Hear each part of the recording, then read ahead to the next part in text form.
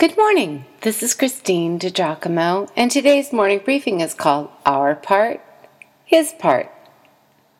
Since beginning my series on healing from brokenness, choosing unbrokenness, trusting God, choosing wise thoughts, etc., I have been on a quest of sorts to do my part in walking out my daily life in joy and gratitude to God.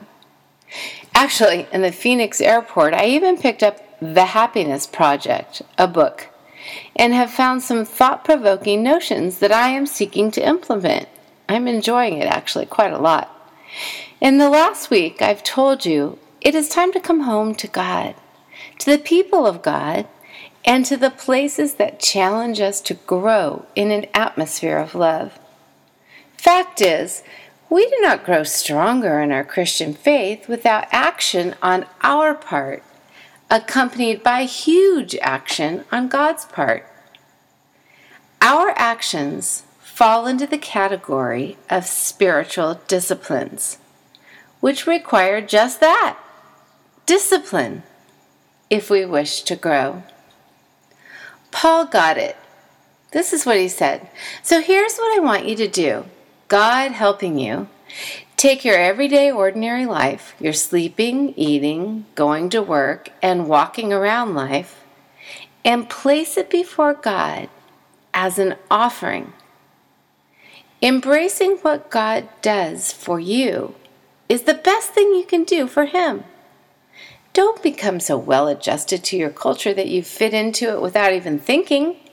Instead, fix your attention on God. You'll be changed from the inside out. Readily recognize what He wants from you and quickly respond to it. Unlike the culture around you, always dragging you down to its level of immaturity, God brings the best out of you, develops well-formed maturity in you. Okay, that's Romans chapter 12, verses 1 and 2. It's from the Message, in case it sounds different to some of you. Paul talked about becoming holy. Holiness. How do you explain it? I believe there is a supernatural thing that goes on, kind of like a joint venture between the Holy Spirit, Scripture, and you. A transaction, if you will. A trifecta, where three elements come together at the same time that allows you and me to become holy. Remember, we are commanded to be holy, even as God is holy. So here's what it looks like. There's the start of our relationship of faith in Jesus Christ, and then God's Word appropriated to our lives. Second, we are given the Holy Spirit who lives within us and facilitates the process. And third, birthed within us then, sensing God's presence in our lives, we have a greater desire to please God. But while living in the world, holiness is an uphill battle. Christians must see things clearly, being aware that we are somewhat like aquarium fish, meant only for saltwater tanks, while currently swimming in a freshwater tank. We are choked for oxygen, which only comes from the Creator. We are malnourished because we have a steady diet from our empty culture, rather than spiritual food. On top of that, we live in a world that has become quite opposed to the ways of God. And we have been lulled to sleep, not even seeing how the world's upside-down priorities have shaped us. That is why Paul said, "Do not conform any longer to the pattern of this world." I like how the Phillips translation puts it, "Don't let the world squeeze you into its mold." What does the world's mold look like? What does it do?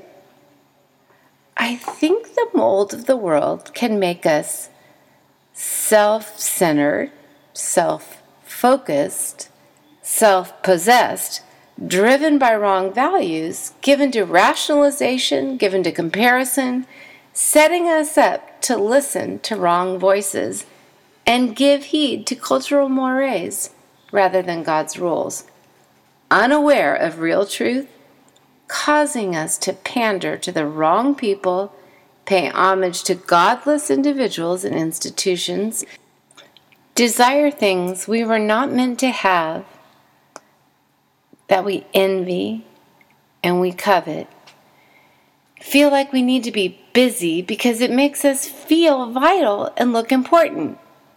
I don't want to be mold-y. Our text says, do not conform any longer to the pattern of this world, but be transformed by the renewing of your mind.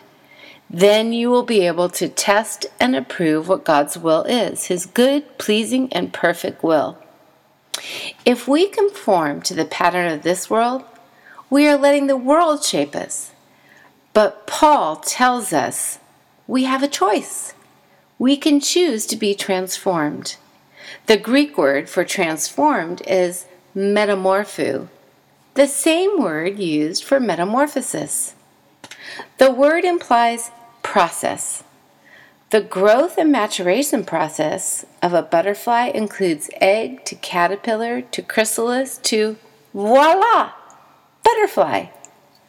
I would rather be a butterfly than stuck in a chrysalis. And yet, how many of us are stuck in a chrysalis in our spiritual lives when God has so much more for us? The old has gone, a new life has begun. James taught us that we are saved by faith. But if our faith is real, it will produce growth. It will produce fruit or works. Personally, I don't want to be someone destined to be a beautiful butterfly but stuck in the body of a caterpillar. I want to stretch and grow and think and be challenged and fly. I want to play a vital part of the trifecta that will transform me into something holy and pleasing to God. Amen.